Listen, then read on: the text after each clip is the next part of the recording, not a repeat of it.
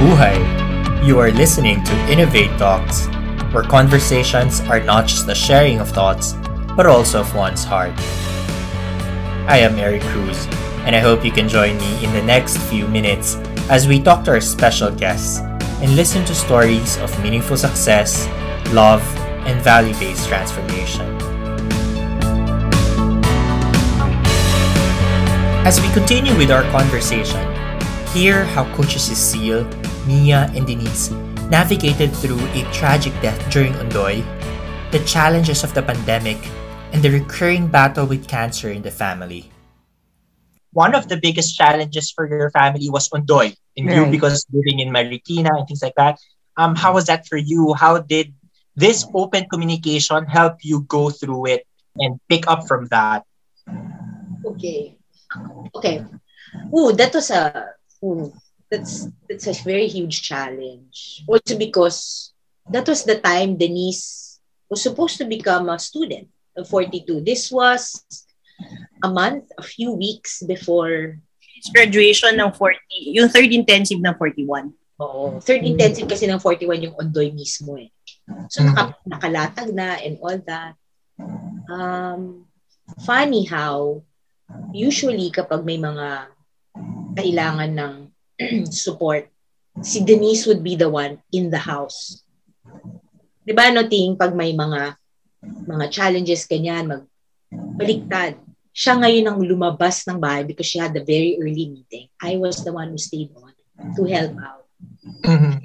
And kasi ako yung in the thick of things with my parents and my uncle who was staying with us during that time. If there was anything that the program helped me during that time, it was the surrendering to the situation. Ganito to eh. So you surrender to it. There's a lot of fear, but you surrender. It is what it is. It's also looking at your life, how you spent it. Diba? If something happens. And this was also the time when I told, nagsabihan kami ng magulang ko na, I love you, I'm sorry, etc. But in other words, if I had not gone through the program, I don't know how I will be handling the situation during the entire time, despite the fear, so grounded. Ano lang to, you just have to keep on keeping on, do what you have to do to save everybody, to keep everybody safe. It was also a time for me personally, in the thick of things, realizing my attachments in life. And once I realized those attachments, it kind of lost its power on me, especially attachments to material things. Then I realized what was important. And I made sure that I was in touch with Denise. And while we were on the roof, I was just grounding. You know, our grounding exercise. And I would always look at myself as hot as parang it's mainit, hindi. Kasi hypothermia was one of the things that we were afraid of. You know, just grounding. And I trusted na whatever comes out of it is what is. Somehow, for me, that was the experience. Yeah. Denise naman will have a different experience and Mia will have a different experience because we were totally in different places. So perhaps it was to share with you what they went through. Yung sabi ni ate, parang nagpalit kami ni ate. Kasi always, pag may mga ganyan, si ate naman yung on top of things na parang, Cecile, tatawagin niya ng tatay ko, ikaw ang mag-asikaso ng ganito, ng ganyan, ng ganito. So, ang nangyari during that time, nung nakakuha na ako ng call kay ate, parang, okay, hindi ako pwede mag-panic, di ba? Hindi ako pwede mag-panic. So, parang, I'm calling everybody na, my friends, Red Cross, NDRR, whatever. Sorry, ang haba kasi. So, yun yung tinatawagan ko. Hanggang sa wala na akong makuhang balita from Red Cross and the local government, and wala na kasi sila ate were just waiting for rescue, calling friends. Doon ko na-realize after 4 or 5 hours hindi ko pa nakakausap si ate ni. So eventually tinawagan ko siya. Pero sa akin, kung yung program, kasi I just took Flex ALC, yung it helped me after. Kasi during nung nung mismong Undoy kasi, parang I just shut down my emotions eh. Kaya siguro I was focused on looking for help to rescue them, yung ganon. Pero after nun, sinabi ko kay ate, ayoko na. Ayoko nang mag-leave. Sabi niya sa kanya. Tapos sabi niya, sige, choice mo yan. Pero the day, because may namatay yung helper namin, diba? So I was the one who parang release yung body niya sa mom. During that time, ayaw nang harapin, syempre, ayaw namin paharap si Papa, si ate, ayaw na talaga. Kasi syempre, trauma yon, di ba? So, ang sumama sa akin, si Mama Mia. Head coach, yeah. Yes. So, I was expecting na parang magagalit yung mommy. Tapos yung sister niya kasi hinahanap din namin, nakatira rin sa amin yun, pumasok sa school, nakita ko rin. And what changed my mind was nung sinabi nila na parang parang wala na si ate, sabi niya. Tapos, papasalamat ako, sabi ng nanay na you took care of them. Yung dalawa kong anak na parang kapatid ninyo, nagpapasalamat ako. Parang, wow, nawala na yung anak ninyo, ganito pa. Tapos, parang, naano ko rin na si Mama Mia was there. Hindi siya nagsasalita, nandun lang siya. Parang naramdaman ko na parang, hindi pa nga ako, ito yung sinasabi nila na support. Alam mo yun na parang nandyan lang siya. Tapos, everyday, may dadating sa bahay, tutulong, coaches ng 42. Yung parang, tapos, habang nung event, habang nung Undoy mismo, sa FB, ang mga kausap ko, mga liper, mga grad. Kasi yung account ni ate, by accident, hindi niya na-log out. So, alam ko yung password. So, nung nasa tungtong na siya, nag-SOS na kami, account niya yung ginagamit ko. So, mga kausap ko, lipers na hindi ko kilala. So, nung nangyari nga yun sa kasambahay namin, doon ko na na parang, I think I need this program to help me move forward. So, yun naman din yung na-experience ko kasi parang I realized during that time na nawala ko, bahay lang. Alam mo yun, kasi kung dati issue ko yan eh. Pero yung pamilya ko buo pa rin. Tapos, yung kasambahay namin, napatawad kami ng magulang niya. So, it's very easy for me to move forward after Undoy. So, yun yung ng leap for me sa akin. So, yun. Grace din talaga, no? Very true to your own theme as a head coach, Abundant Grace. And for Coach Mia, it was difficult in a different sense because you were away from your family. Yes. You were in another country. Yes, I was living in Indonesia during that time. I just received a phone call one Saturday afternoon. As in, the words were, ate, sila mama nasa bubong na kasi sobrang baha. Parang ako, nasa bubong? Ang taas ng bahay namin. Sobrang baha. Tsaka parang wala na si Jenny. Parang hindi ako makapaniwala dun sa narinig ko. Tapos wala na ako masyadong naintindihan sa sinabi niya. Kasi parang hindi ko ma-imagine kung anong nangyari. Parang ganon. Kasi we've had baha, we've had flooding years previous, but not that big. So I couldn't really imagine what it was. And I was stuck with the idea na, shucks, may namatay. Parang may posibleng namatay. So, and that girl, kasi is very close to me, he really loved my son. She was the one who took care of my son. So parang hindi ko talaga, I couldn't make sense out of it. And since I was so far away, I felt so helpless. I couldn't do anything. So that was where the difficulty was. Plus, after everything else, parang I felt like an outsider because I wasn't in on it. I wasn't part of that experience. But much later, I realized why. Because among the three of us, ako talaga yung parang emotionally, my family kind of trusts me with their feelings, with their emotions. So I guess that was the reason why I was spared. So when they started talking about their personal struggles with the situation, their trauma and all that, I was unscathed. So when they talked to me, parang okay, may iba akong perspective, yung ganon. So it was I guess it was a gift that I was spared because it allowed me to be more available emotionally during the times when they needed it. Right. So yun yung naging ano ko. I was not part of the experience per se, but my absence was the one that made me more effective in supporting my family. Yeah, and different form of love expressed this way, no? Yes. Doesn't have to be in the same experience. Yes.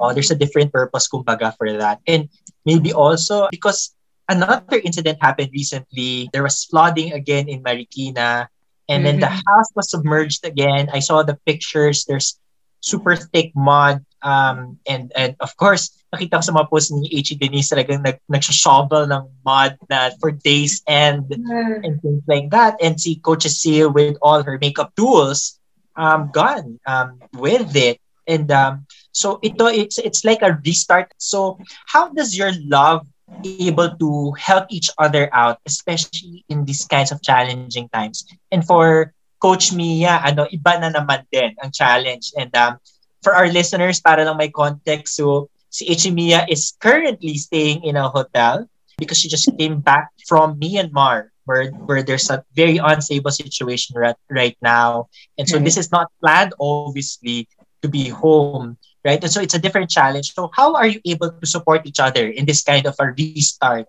if we may call it like that?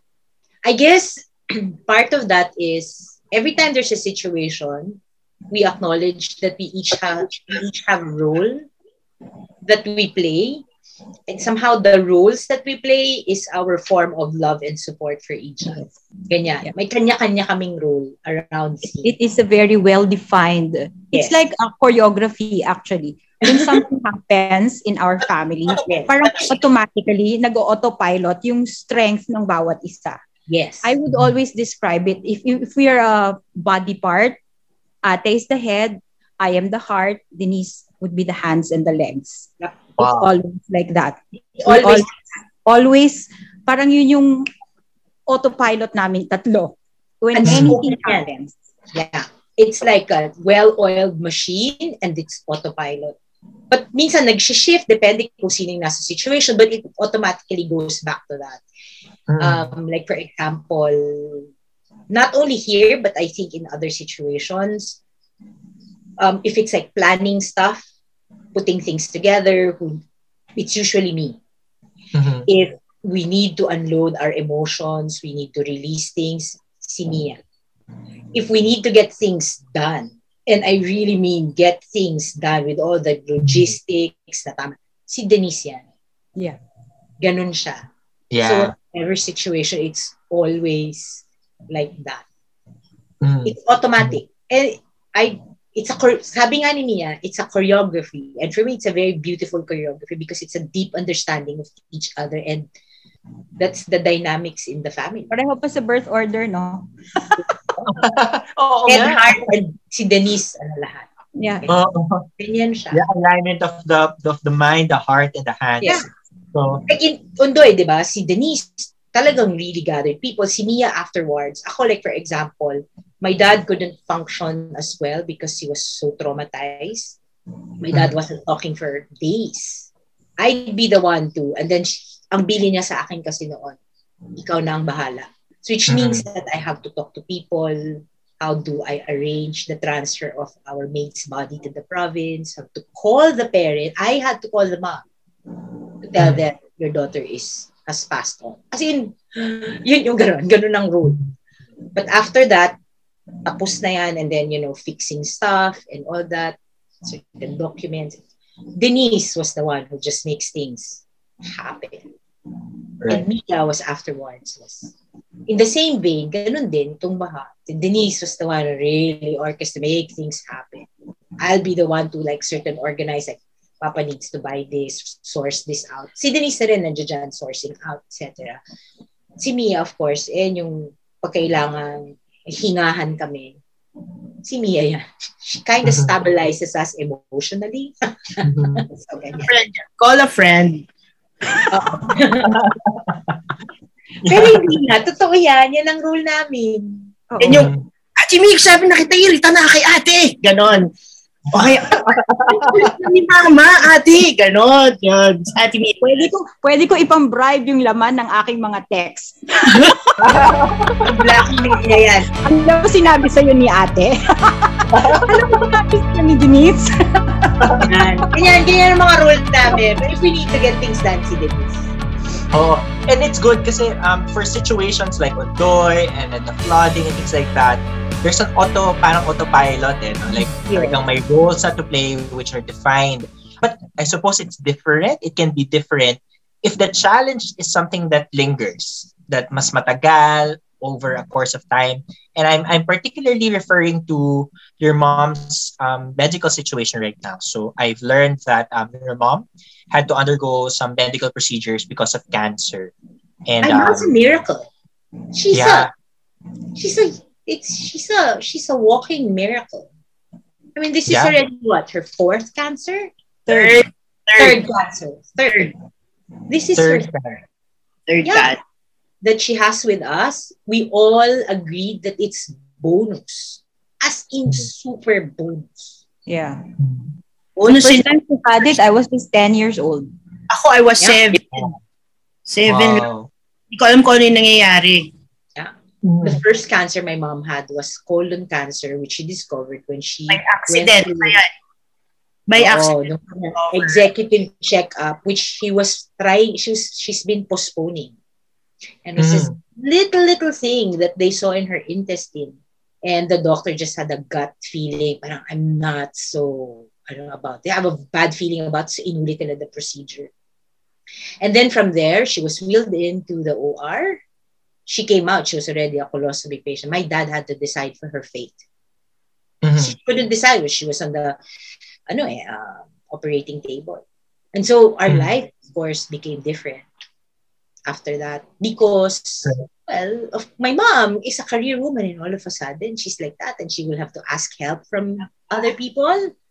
And asking help is foreign. It's difficult. Yes. It's a sign of weakness if you ask for help in our family. You have to figure it out. Yeah. By yourself and do not rely on others. Yun, di ba? Yan ang rule sa amin. That's why, honestly, when I took my leap, that was a hard lesson to learn. That was the hardest lesson for me to learn. To ask for support because we didn't really know how. Although it was also difficult because we didn't know how to ask support. Yang hiya kami, parang ganun. Para kasi when you ask help, it's like you're bothering other people. Yes. Diba? Laki kami ng nanay ko na gano'n. Parang kahit na nung mangyari, wala na tayo, hindi kayo pwedeng humingi ng tulong. Kasi gagawan natin to ng paraan. So, kasi yung magiging pabigat kasi sa ibang tao. So that's why they discourage. They don't want others to be inconvenienced because of us. Yeah. I suppose if it was difficult to ask help from other people, but at least you had your family, right? It's like for many people, it's uuwi ka talaga sa pamilya. And it's very apparent given that you've had to go through a lot of challenges. And for you, Coach Mia, the most recent is coming back home. And it's not part of the plan. And how are you coping with all these things, and how has the family been there for you?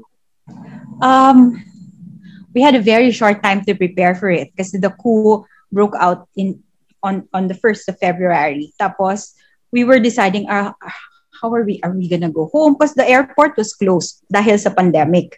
It's been closed since August last year, parang ganon.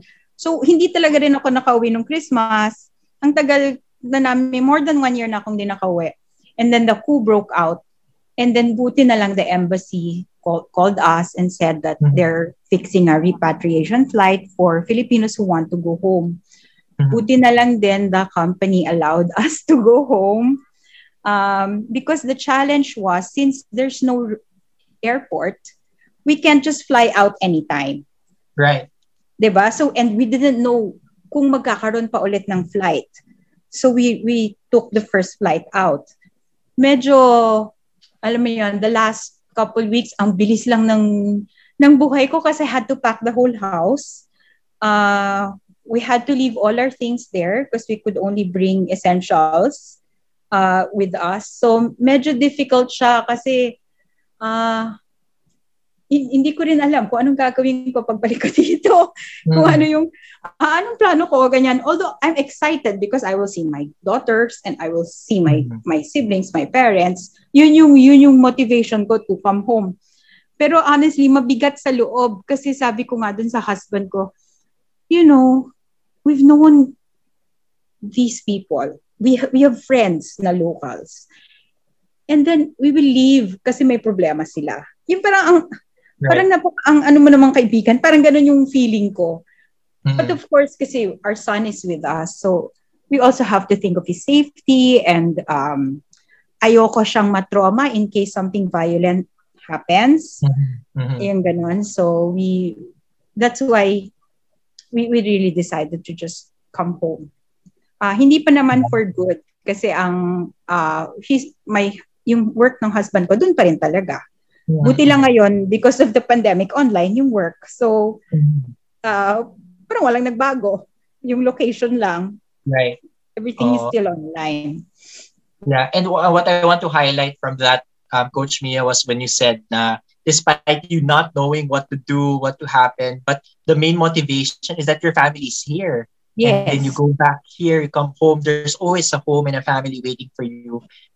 Your sisters and your parents, but of course your children as well. Yes. Talaga magkakasama na kayo now. And so, brings me back to my own memories of what it means to have a family, a home. Because I've experienced your love, the two of you, when I was a student in Leap 54, it's all about love with Head Coach Jem. And I always treat 54 as a family. It's like a family to me. So as we wrap this conversation, I know it's a super fun conversation, but as we wrap this, I'd like to know what does it mean to love one's family? To me, honestly, it's my whole life. I've been brought to a different path when I decided to join my husband abroad and leave my career. And even my journey in Leap, as I told you, diba, when I started my journey in Leap 49, I didn't know who I was. But from that point on and up to now, even as I try to cope with the pandemic and this school, parang more and more and more and more, nakita ko what I was really called for. And that is to be a mother. To be a mother, to be family. That's why how it is to love my family, it is my life. I cannot see myself doing anything else but build the family. Parang malinaw na malinaw. It's like parang mission. Para siyang binigay na mission sa akin. Kasi sa totoo, sobrang ambisyosa ko. Kasi marami akong kayang gawin. Pero God really made me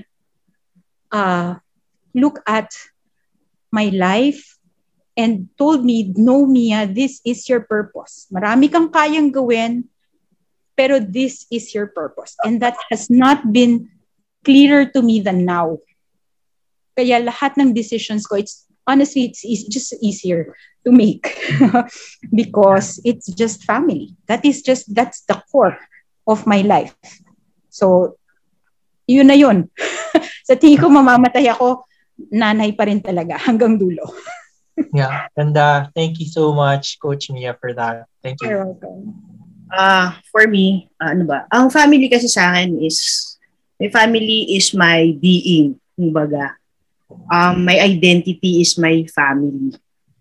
So, lahat talaga ng gagawin ko for everybody. So, kahit na nawawalan ako ng oras sa sarili ko, kasi parang identity ko, yung family ko, if my family is happy, I know I've served them well. Kasi that's how I show my love to them. And because of that, the support that I need is within the family. Kaya nga, abundant grace. Because I'm sobrang grace ang natatanggap ko because of that love. Siguro kaya ako madaming love na binibigay kasi nga, sabi nga ng mga kapatid ko, ako yung kakaiba. Sinaambulan ako ng pagmamahal ng magulang ko.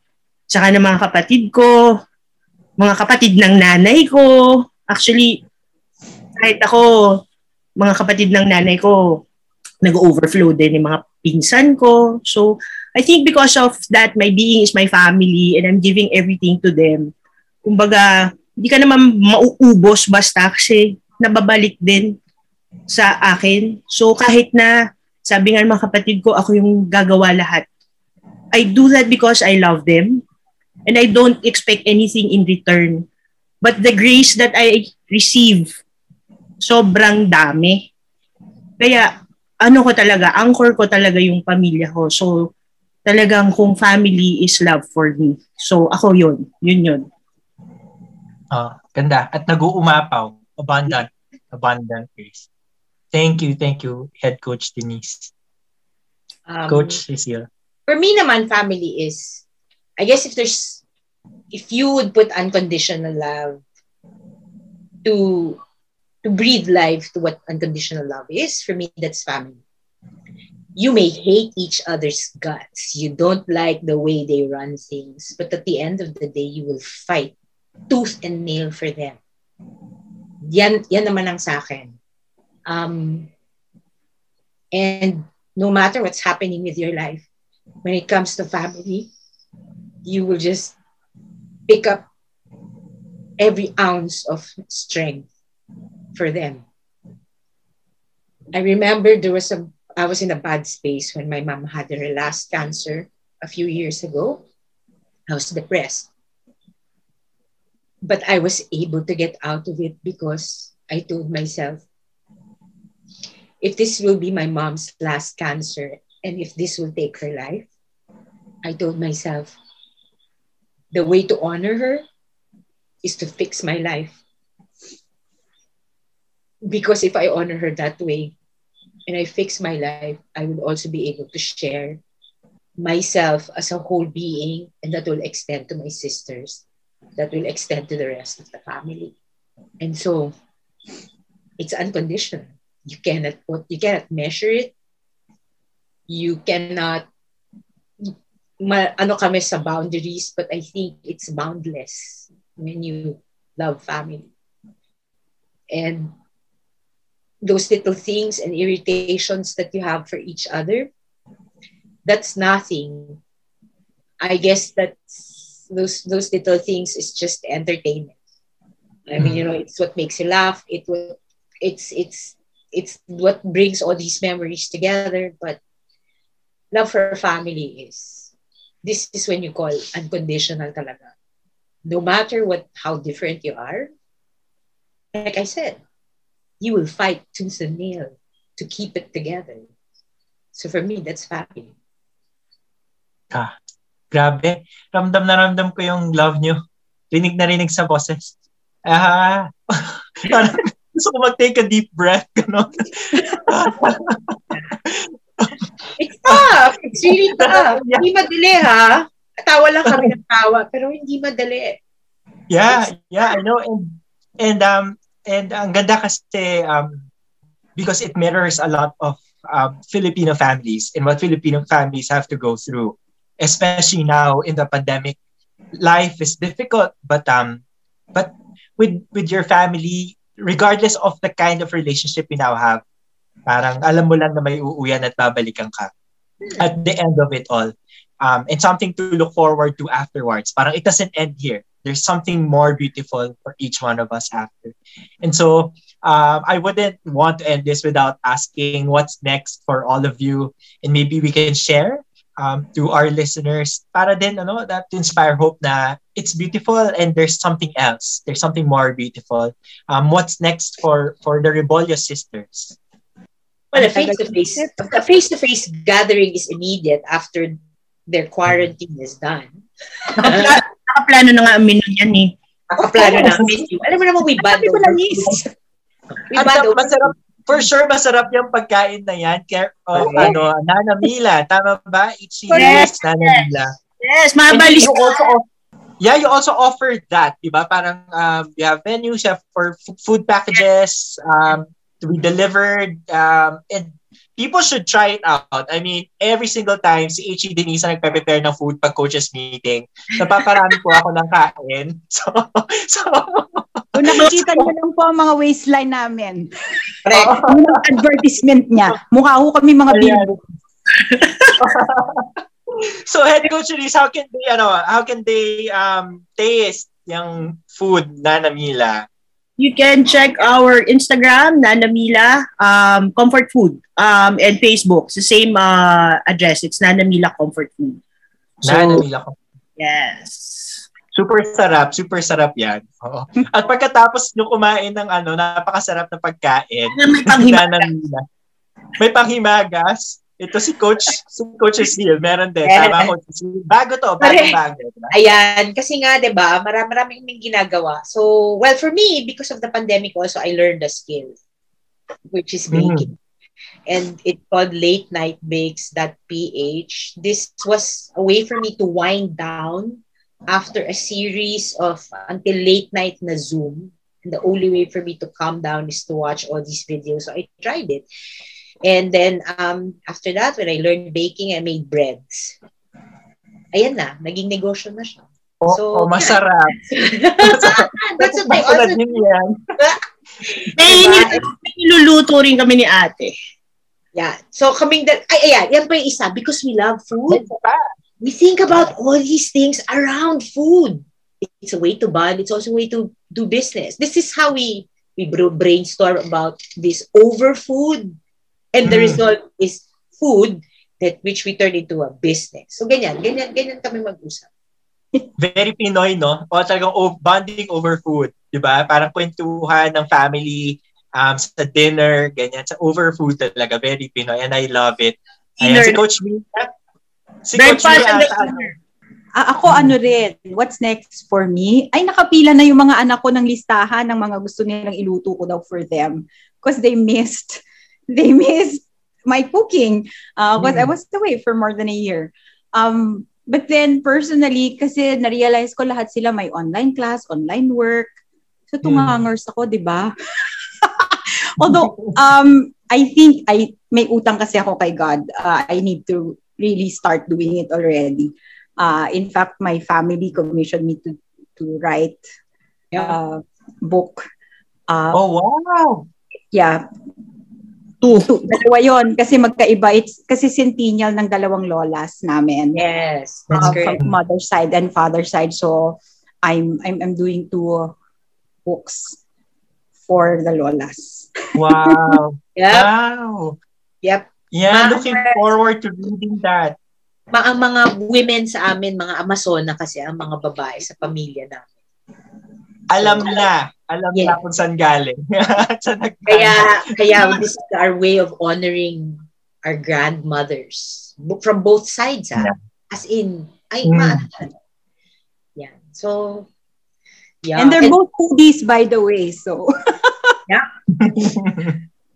Why, are you surprised why we are diabetics? And Excuse me, ako hindi. Oh, pero hypertension ka naman. Hello. Candidate number 3 ka na. Punong-puno ng tamis at pagmamahal. Ayan. Sumobra sa tamis. Ayan. At the end of it all, babalik talaga. So, masasaya si Head Coach Jem Fernandez dito. It really is all about love. Naman. Diba? And home is where the heart is. So, truly, this has been a wonderful kwentuhan. And thank you so much. Thank you so much for sharing your stories, your thoughts, your hearts to us and the rest of our listeners. Maraming salamat. And I wish you all the best. I hope our listeners can also support your new endeavors. Tried and tested. Masarap po talaga mga pagkain ng Rebellious Sisters. And so with that, thank you so much once again. Thank you so much, Head Coach Pastor Cecile, Head Coach Denise, and Coach Mia Langas. Rebellious Sisters. Yes. In The Wizard of Oz, Dorothy departs from Emerald City by tapping the heels of her ruby slippers and saying, "There's no place like home." Just like her, we always have the power to come home. Maybe not to a physical structure, but to a feeling of acceptance, forgiveness, love. We find it in the people we consider family, either by blood or by choice.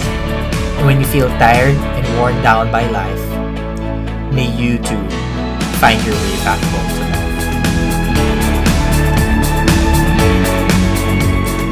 For more information and updates, you may visit our website at www.innovate.ph and follow us on Facebook and Instagram at innovate.org. Thank you, and join me again in the next episode of Innovate Talks.